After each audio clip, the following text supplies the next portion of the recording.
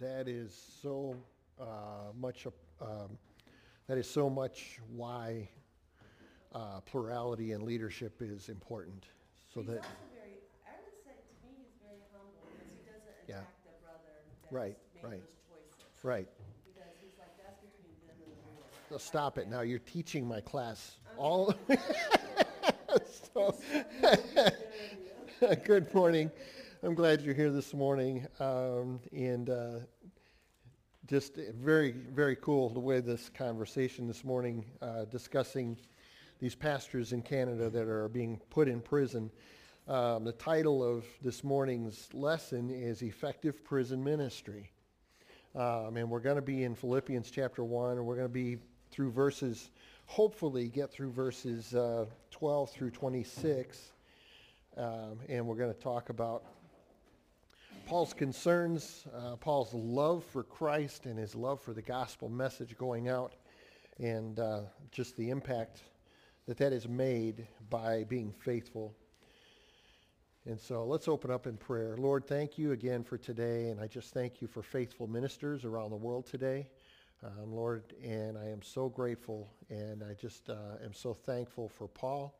Lord, for the writings of the New Testament, the writings of the Bible all the way through.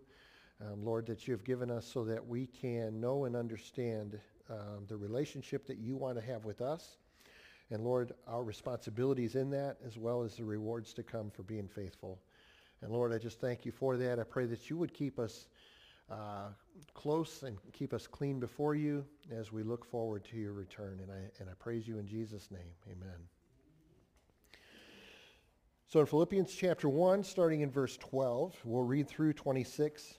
He says, "Now I want you to know, brothers and sisters, that what has happened to me has actually served to advance the gospel. As a result, it has become clear throughout the whole palace guard and to everyone else that I am in chains for Christ. And because of my chains, most of the brothers and sisters have become confident in the Lord and dare all the more to proclaim the gospel without fear. It's true that some preach Christ out of envy and rivalry, but others out of goodwill. The latter do so out of love, knowing that I am put here for the defense of the gospel. And the former preach Christ out of selfish ambition, not sincerely, supposing that they can stir up trouble for me while I am in chains.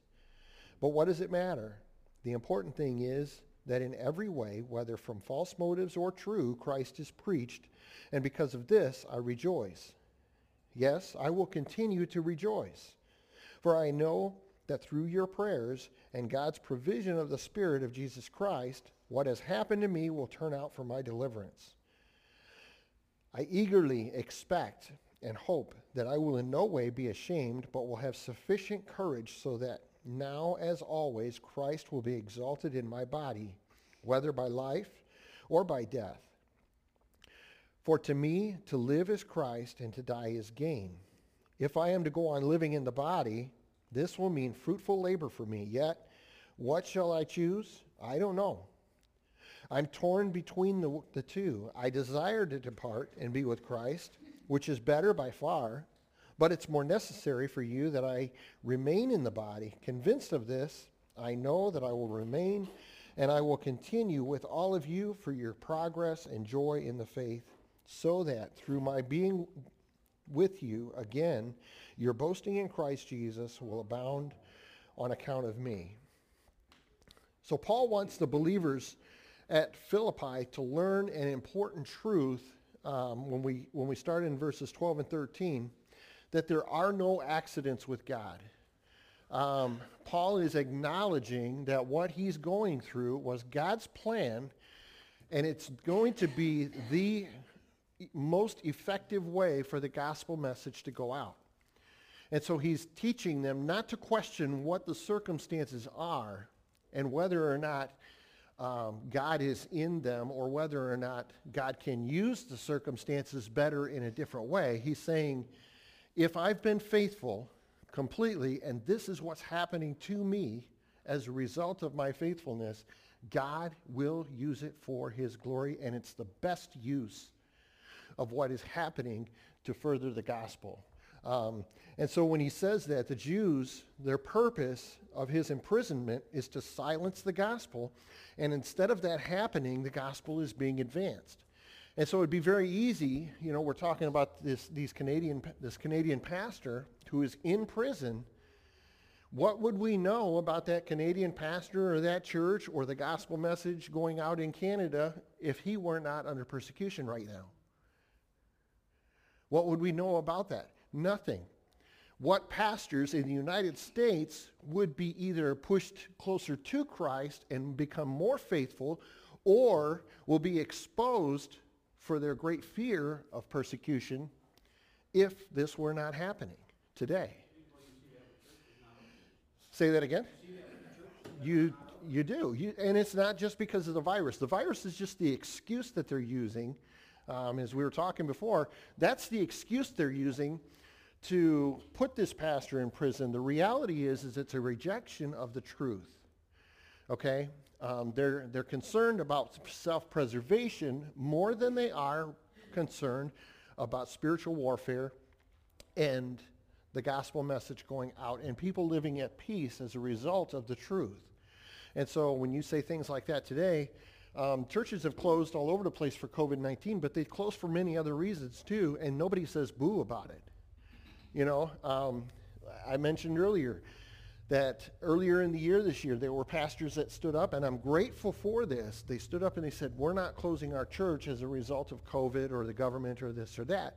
And when February rolled around and cold weather hit and snow came, they looked at the forecast and said, oh, we're closing church tomorrow. It's too dangerous for us to get out in this weather to go to church. And made a judgment and made a decision based on what could happen, rather than saying, I understand if some of you can't get out, we're still going to have church. Please come if you can. We're going to gather, we're going to worship, we're going to read the scripture, and whatever happens, however many people can make it, great. And so they made the decision before the actual event that there's nothing going to happen in church this Sunday that we need to be a part of. Nobody's going to get saved. Nobody is going to be drawn into a more faithful relationship with Christ, and you can go on and on. We make the decision ahead of God, ahead of Christ, that those things aren't going to happen. And so we create an atmosphere of that we can choose, and that obeying the scripture is all subjective on the circumstances around us. And that's a bad place to be. So the Jews' purpose was to silence the gospel, and of course, instead of this happened, it's being advanced. And so when Paul is writing this, he says in verse 13, as a result, it has become clear throughout the whole palace guard and to everyone else that I'm in chains for Christ. In verse 14, because of my chains, most of the brothers and sisters have become confident in the Lord, and all the more to proclaim the gospel without fear. So if we think back, we've read Acts chapter 21 in the past, and I'm going to just summarize this because I'll be there all day if I go there. But in Acts 21, Paul meets with James and the Jewish elders in Jerusalem, and giving testimony with each other. They're sharing their stories, how Paul's bringing the gospel to the Gentiles. There's Gentiles getting saved. James is saying, man, the Jews are getting saved as well. They continue to hold to the Jewish traditions, but they're professing and they're living for Jesus Christ as they exercise their right to participate in the Jewish traditions. They're not acknowledging them in idolatry, but they're just saying, we're going to continue to remember the things that the patriarchs taught us. And then James goes on to warn Paul about the lies that have been spread about him and from the unbelieving Jews. And so saying that Paul was forbidding circumcision and urging them to turn away from Moses, Paul is advised then to join these four people, in, I forget what it's called, purification rites. And he's asked to underwrite their expenses because they're relatively poor. So they asked Paul, will you underwrite the expenses of these four and join them in their purification rites? And Paul moves forward with that. Simply, there might be more to it than this, but anyway, why he does move forward with this part of that is to prove that what they're saying about him is not true. He's not telling people, don't circumcise your children. He's saying, you can circumcise your children if you want to. You don't have to for salvation. And so he's leaving them with that choice. If you want to be respectful of the Jewish traditions, fine. But understand this, it contributes in no way to the salvation of souls. And so he's giving that, and he's demonstrating that by how he moves into the celebration of the purification rites. And so anyway, that doesn't work. And what ends up happening is they drag him out of the temple, they lock the doors, and they come at him with the intent to kill him. They're trying to kill him, so the Roman guard, the Roman commander with some officers and soldiers, they come to Paul's aid, and as they're taking Paul to the barracks, the violence becomes so great that they actually have to grab Paul, surround him, and they have to carry him in because they want to kill him. They want him dead. So the Philippian people know, and they hear about this, they understand that he's already been incarcerated in Philippi. They know that he's been incarcerated in Caesarea, and now he's in Jerusalem, and they hear about what's going on there, and they realize that he's in a bad place. And so Paul is explaining to them, don't worry about me. God has already showed me through the Holy Spirit. When we go to there's another passage in Acts, and I forget where it's at, but he has already explained, I think it's in 16 or 17, but anyway, he's already said, I'm going to Jerusalem, and the Holy Spirit has not shown me yet what I'm going to experience there, but in every city I have been addressed by the Holy Spirit, this is what you're going to deal with here. And so when he goes to Jerusalem, he doesn't have a full understanding. He knows he's going to be persecuted. He knows he's going to be punished. But he doesn't have a full understanding until he gets there and the Holy Spirit shows him. And then here, while he's in prison in Rome, he says, this isn't the end. Don't worry about it. And we know that because a year earlier in Philemon, I'll have to get to the verse to remember where it was at. If you want to turn to Philemon, I believe it was in 20... Philemon, right before Hebrews. Little one-chapter book.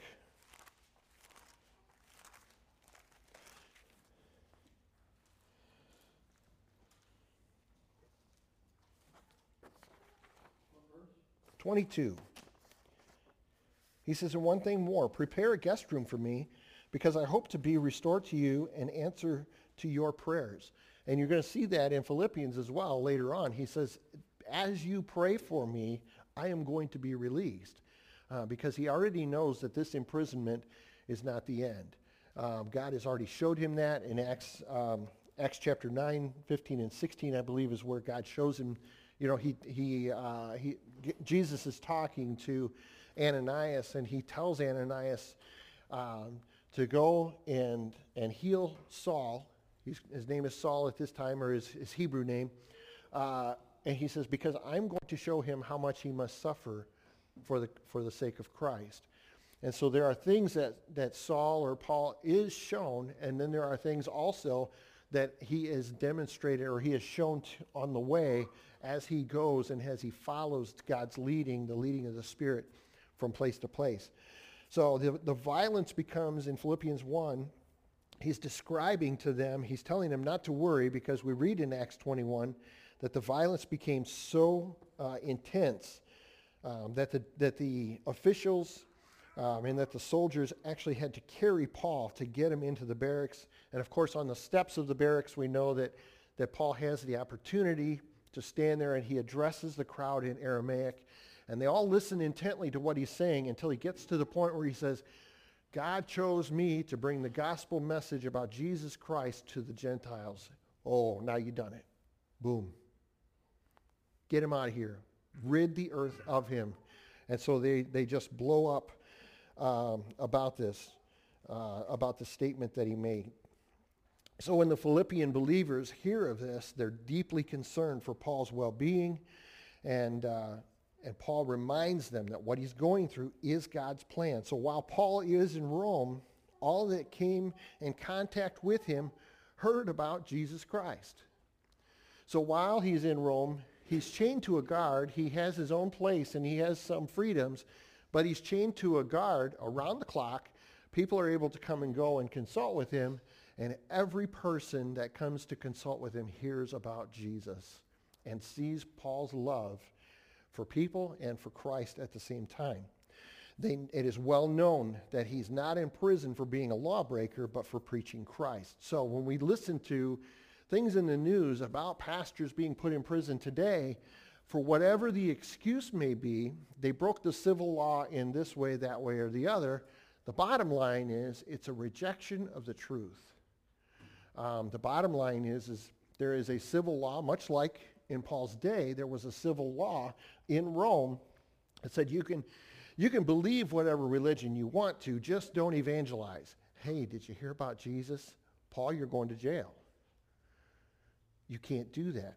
I'm sorry. Paul says, I cannot deny my Savior, my Christ, my love, my life.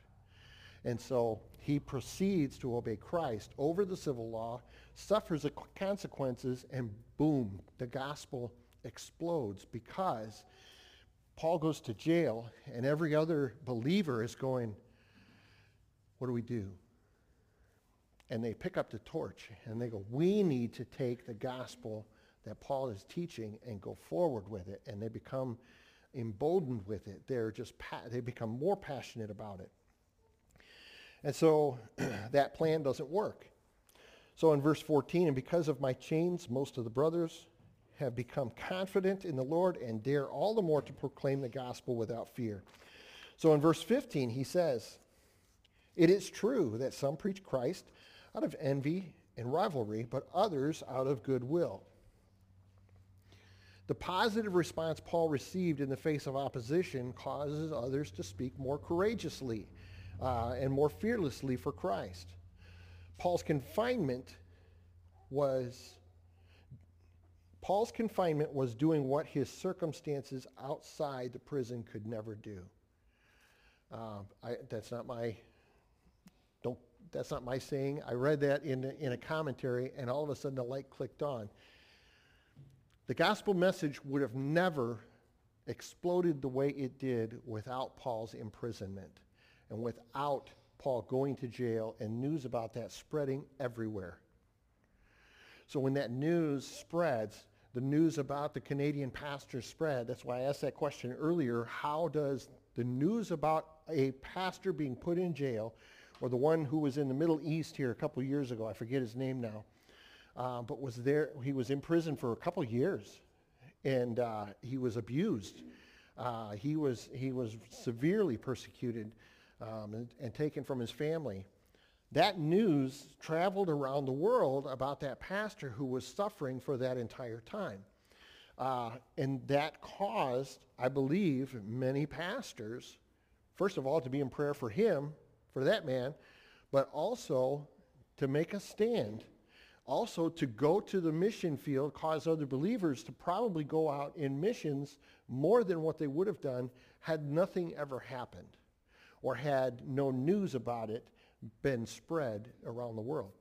So the Canadian pastors we're hearing about today, we say, oh, they're wrongfully, they're being wrongfully accused, and we can rally around and say, leave them alone. But Paul says, in this particular instance, let it go. I'm going to write letters, and I'm thankful Paul sat in prison. So, how you doing? Good. And so I so often am thankful for the persecution that Paul went through, because we can have the gospel today because of what he suffered. And so I pray for those who have been, imprisoned for the gospel. But I also say at the same time, Lord, thank you for what they're going through, and I pray for them to be faithful to him so that more people who follow Christ will be more passionate about it. So in 15 through 19, he says, this is true that some preach Christ out of envy and rivalry, but others out of goodwill. The latter do so out of love, knowing that I am put here for the defense of the gospel. The former preach Christ out of selfish ambition and not sincerity, supposing that they can stir up trouble for me while I am in chains. But what does it matter? The important thing is that in every way, whether from false motives or true, Christ is preached, and because of this, I rejoice. And he says again, yes, and I will continue to rejoice. So Paul doesn't care if there are people that are preaching and they're giving the truth and they're jealous of Paul. And how we know that they are preaching the truth is because in Galatians he very clearly says that there are some who are following doctrines that he does not teach. And he rebukes them very sharply. Okay? But here he's not saying he's not telling the Philippians they're not giving you the truth. He says they're giving you the truth, but they're just not doing it and loving me at the same time. And he's going, but that's okay. As long as they're giving you the truth and you obey the truth, that's all right. And he rejoices in that. There's another group of people that are giving the truth because they love Jesus Christ and they love Paul both. And it's almost difficult to see that the similarities, because a person can't love Christ and hate their brother. But what Paul is saying is what's coming out of their mouth is true. Don't look at their life, but listen to what they say, because they are giving the truth. And so there's two groups of people that are doing this. Paul is going to rejoice that the gospel was preached either way. Okay, so the message, the truth about Christ is being heard. And so he's convinced, of course, that he will be delivered as well. He states in Philemon 22, we read that already.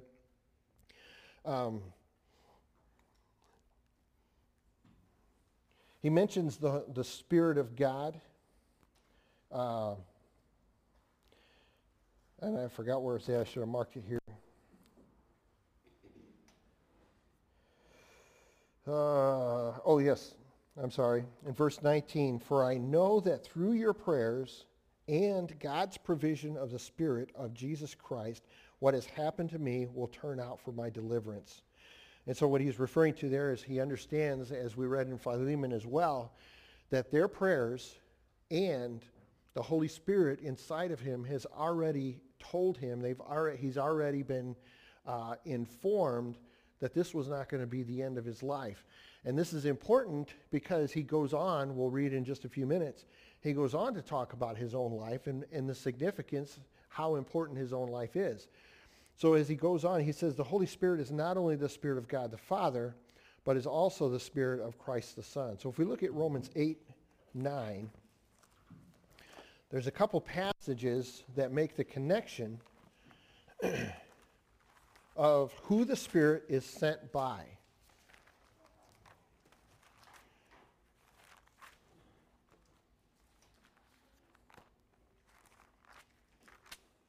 So Romans chapter 8, verse 9,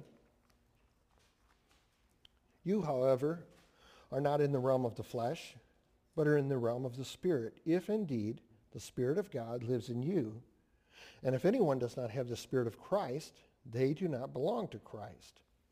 So then turn to Galatians 4:6. We're just going to look at a couple passages on where the Spirit is from.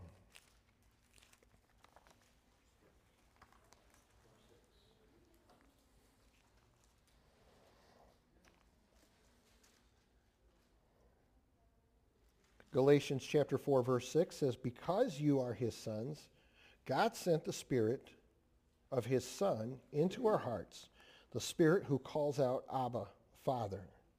And let's read verse 7 as well. So you are no longer a slave, but God's child. And since you are his child, God has made you also an heir. So did God the Father send the Spirit, or does Jesus Christ send the Spirit? Yes. Yes. That's a good answer. If we go to John 14, and Jesus makes this very clear, and he is stressing as well. What did you say, John? John 14, he's stressing as well that he and God the Father are one. And of course we know that that is the reason that the Pharisees use for putting Jesus on the cross. And they're saying that he's blaspheming God because there's no possible way that he could be God. And Jesus is telling them, he's assuring them by the Old Testament law and the prophets, as well as the miracles that he has performed, how he was born, all these things, he confirms that he is God and he is the Son. So John 14, verses 15 through 17, he says, if you love me, keep my commands. A simple statement, a simple truth, easy to understand for each one of us. He says, and I will ask the Father, and he will give you another advocate to help you and be with you forever, the Spirit of truth. The world cannot accept him because it neither sees him nor knows him, but you will know him, for he lives with you and will be in you. So in that statement, where does the Spirit come from? Who sends the Spirit? The Father. Okay, so turn to verses 25 and 26 in the same chapter. He says, all this I have spoken while still with you, but the advocate, the Holy Spirit, whom the Father will send in my name, will teach you all things, and I will remind you, and will remind you of everything I have said to you. Peace I leave with you, my peace I give you. I do not give to you as the world gives. Don't let your hearts be troubled, and don't be afraid.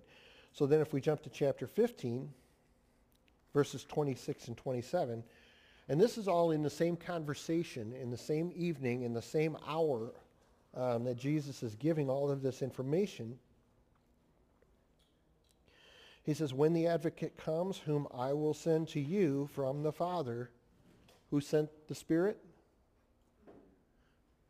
Jesus is saying, I am going to send him, and he's coming from the Father.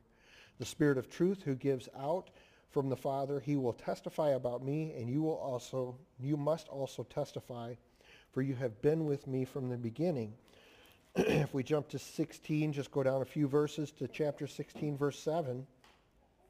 But very truly, I tell you, it is for your good that I am going away. And unless I go away, the advocate will not come to you. But if I go, I will send him to you. So the third part of the triune God is sent by the other two parts of the triune God to be our advocate, to be our comforter. So then when we go back to Philippians, it's very clear that the Holy Spirit they receive in Acts, when they receive and they believe in their hearts and they give their life to Christ, they receive the Holy Spirit, comes from God the Father and comes from Jesus Christ. And there are several other places in Paul's letters that describe that I didn't mention. And when we get to verse 19, he says, for I know that through your prayers and God's provision of the Spirit of Jesus Christ, what has happened to me will turn out for my deliverance. And I eagerly expect and hope that I will in no way be ashamed, but will have sufficient courage, so that now as always Christ will be exalted in my body, whether by life or by death. And so when the reality of what he's writing in these next few verses, the reality of what is waiting for him and the understanding of what is waiting for him makes him anxious to leave. And in that, he's still going, but God has more work for me to do, so it's more beneficial for you to stay. And because I love you, I'm going to stay. I want to share the gospel with you. Come with me. You know? So when I read that verse, for me to live is Christ and to die is gain. For me to live is Christ. I'm more in love with Jesus Christ and his message and the Bible today than I've ever been before. And I want more people to know that. I want more people to stand with me, to be there with me when that time comes, when the rapture occurs. To die is gain. If God says it's time today, thank you, Lord. Hallelujah. It's done. He's finished with my part of the gospel message going out, and it's being passed on to somebody else. And so that's the relief and the peace that Paul experiences, that if I die today, so be it. Hallelujah. Awesome. If I live today to continue to share the gospel message to you and with other people, and watch as the gospel goes out through you and from Jesus Christ, praise God even more. And he's grateful either way, and he's rejoicing either way, no matter what the circumstances are, as long as the gospel message continues to be preached and to be pushed forward. So in verse 22, he says, if I am to go on living in the body, this will mean fruitful labor. I think that's important to remember. One of the things that I had to repent of this week is the number of times that I realize now that I've been casual with my time. And what I mean by that is not casual and just, okay, I'm letting my mind wander and it wanders into sin and that kind of thing, but being casual about, okay, I'm going to work today. I'm making my plans for this, that, and the other throughout the day, and realizing that I'm not planning for the opportunities that are going to come, and realizing that I'm not planning to be intentional about sharing Jesus Christ like Paul did here. Every person that knew Paul, that had, hey, how you doing today? Let me tell you, and maybe it wasn't this type of conversation where, how are you today? Let me tell you about Jesus. Okay, maybe it didn't go that way, but there are times, like this week, I was praying with a couple of people, and Lord, there's a guy coming in on my schedule this week, and I know he has physical ailments and he has concerns about his health right now.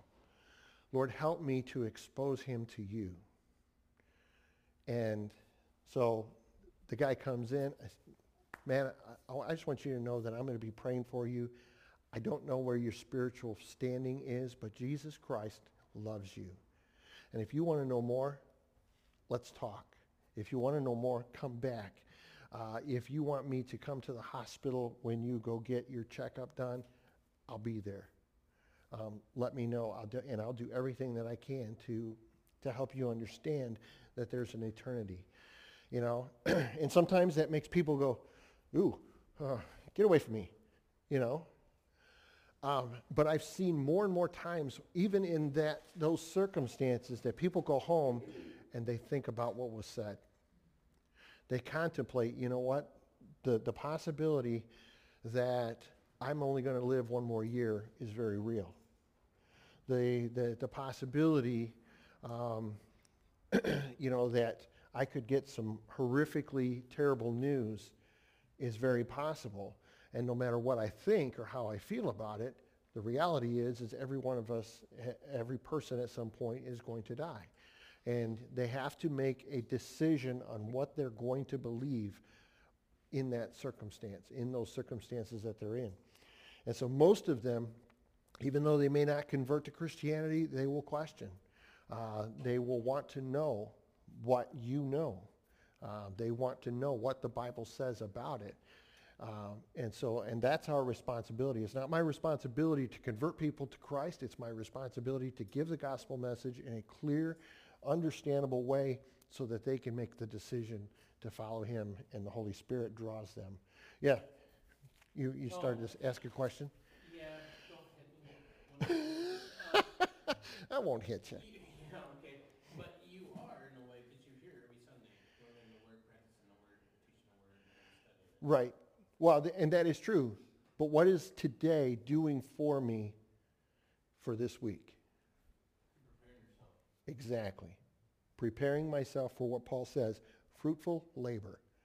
I can come into church and I can listen and I can learn and I can understand the scripture better than anybody else. But if I don't take it and go to somebody else and say, I love you and Jesus loves you, and I want to tell you, it doesn't matter. All I'm doing is, okay, give me more, give me more, give me more. My cup never overflows. Okay? There is no reproducing of or teaching and discipling other people. So a lot of pastors come in and they go, I'm going to equip you so that you can go evangelize. All right, I'm done. Go do it. And is that their responsibility on Sunday? Yes. Their responsibility is to serve one another, equip one another to go out and do the work of the ministry, but the pastor has to continue to lead by example by doing the same. And so sometimes it's easy, sometimes it's difficult. I don't usually have too much difficulty talking to people that I don't know about Christ because I talk to them and they don't have any expectations of me already. The expectations are being determined as the conversation is going on. And so it's easy for me to walk up to somebody and just start talking to somebody and say, you know what, praise God today. I just love him so much. Hey, what's your beliefs, and just start asking questions. Where people that know me, my own family, people that know the things that I did as a child, the things that, that I said I was a Christian, and years later, all of a sudden I fell into this sin and then repented, and all the people that know all that kind of stuff about me, those are people that are difficult to talk to for me because, well, they know me. You hope they see the change in you now. You do. But the cool part about that is why God tells us that the body of believers is so important is so that you learn to love me even though you know everything that I've done. But look what your sister said about you. Your sister said that, when you fell into the sin 20 years ago, she saw a difference in the way you handled it than the way another family member handled it. Right. And she knew that the way you handled it, you were a true believer. And how did she know that? By the way you responded and handled the situation. Right. Because But she's questioning the other family member whether they're Right. a believer or not because of the way they responded and handled the situation when they fell into sin. Right. And the important thing is staying in the Scripture and understanding how Jesus loves us. And we are to do that. And so we can look at, all of my siblings, and I don't knock one or the other. I pray for all of them the same. But when we get to a place where, and ironically, one of my siblings looked at me when I did fall into some sin that was exposed and it was known by everybody. He looked at me and he says, one thing we've got to remember is nobody is immune to temptation. Every person, and we read that in the Bible, we read that in Corinthians, that every temptation is common to everybody. Anybody can fall into it, and there's always a way out provided, and everybody chooses differently. But God still offered the same offer to every individual through repentance. And repentance means that you set up guardrails in your life to not permit you to go there. And you establish in your mind, Lord, I am going to love you more than I love myself.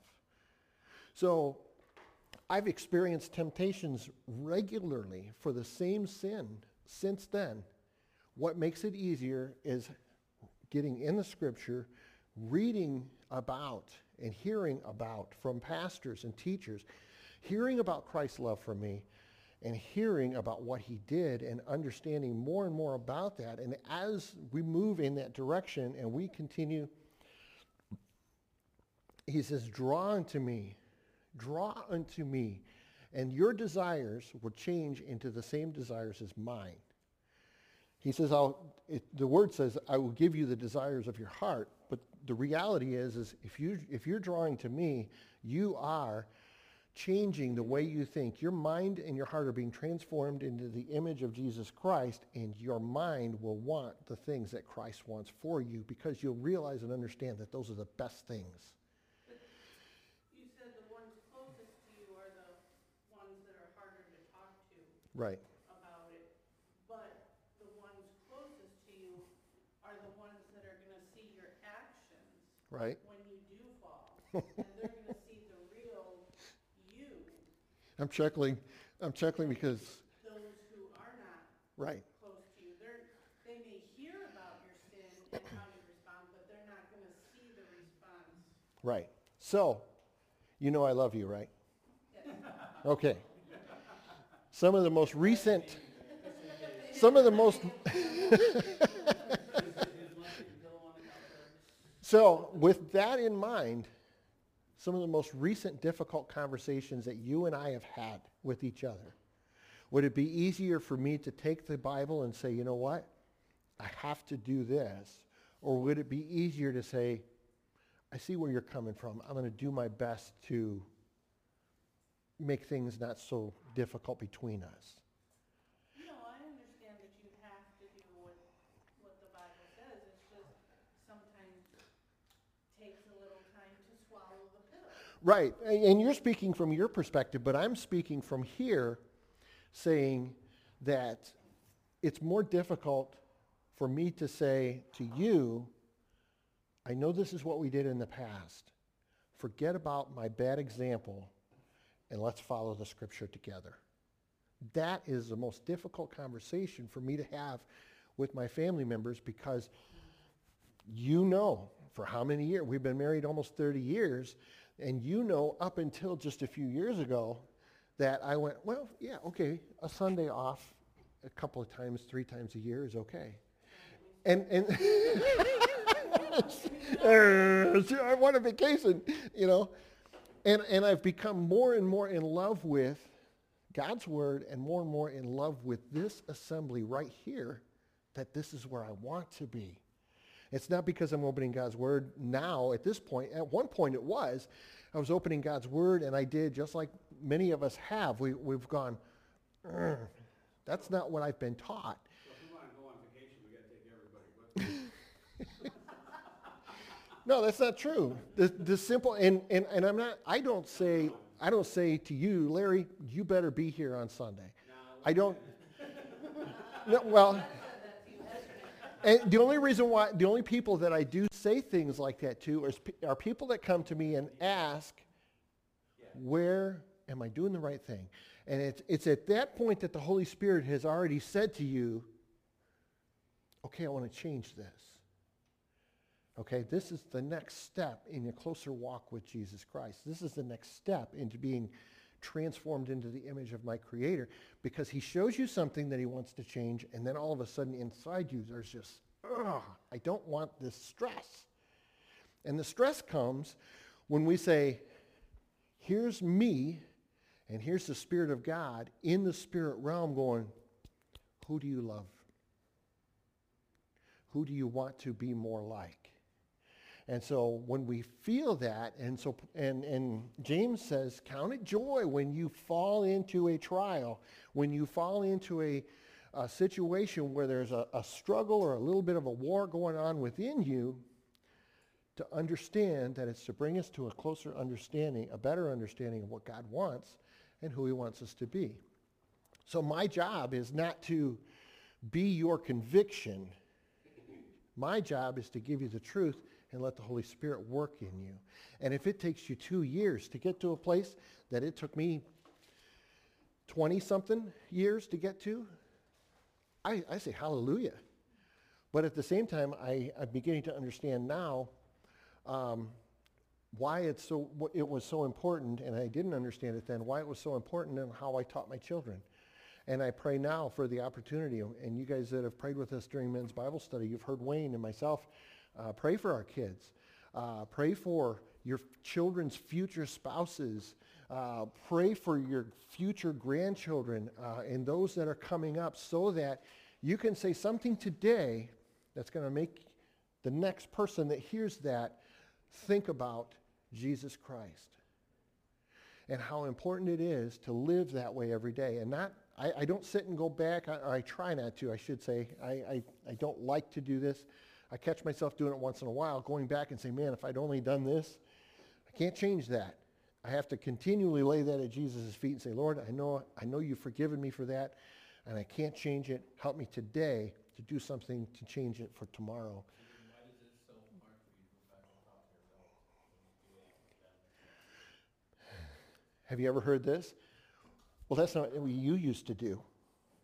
Yes, but Our you- memory, You get what I'm saying? yeah, Jesus and that's, said the same thing. A prophet is what, something in his own town. he's without honor, Jesus without we grew honor. up with, we know who you are. Right, but see, but Jesus, they're looking at that saying, you're Joseph's son. You're no better than anybody else. You're Joseph and Mary's kid. You know, we saw you playing in the street just like all the other kids. Now all of a sudden you're the Messiah. Right, and he was probably falsely accused at times. And, why did you do that to your brother? You know, he might have been, I don't know all the details of that history, but he probably very likely could have been falsely accused when he was a child as well. But what we do know, from the time that John the Baptist baptized him, there were people that went, wow, this looks a lot like what Isaiah said. Is it really him? And they walked away and they went, no, there's no way. Nothing good comes out of Nazareth. And they walked away and they chose not to believe, even though the proof was right in front of them. The evidence that Jesus is who he says he is was right there. And so they have to choose, each individual has to choose to believe what the Bible teaches them, and they also have to choose that when the Bible shows me something that I'm not doing that I should be, or that I am doing that I shouldn't be, we have to be open enough and sensitive enough to what God is doing and fully surrender to the Scripture enough to know, okay, God, you want to change this about me. It's going to be difficult because I still want to hang on. I want to retain a little bit of control. And he's saying, I love you. Just let it go. Let me have all of you. And as long as we're moving in that direction, that's the evidence of Jesus Christ and the Holy Spirit living inside of us. All right? We're out of time. Thank you for your attention this morning. God bless you guys.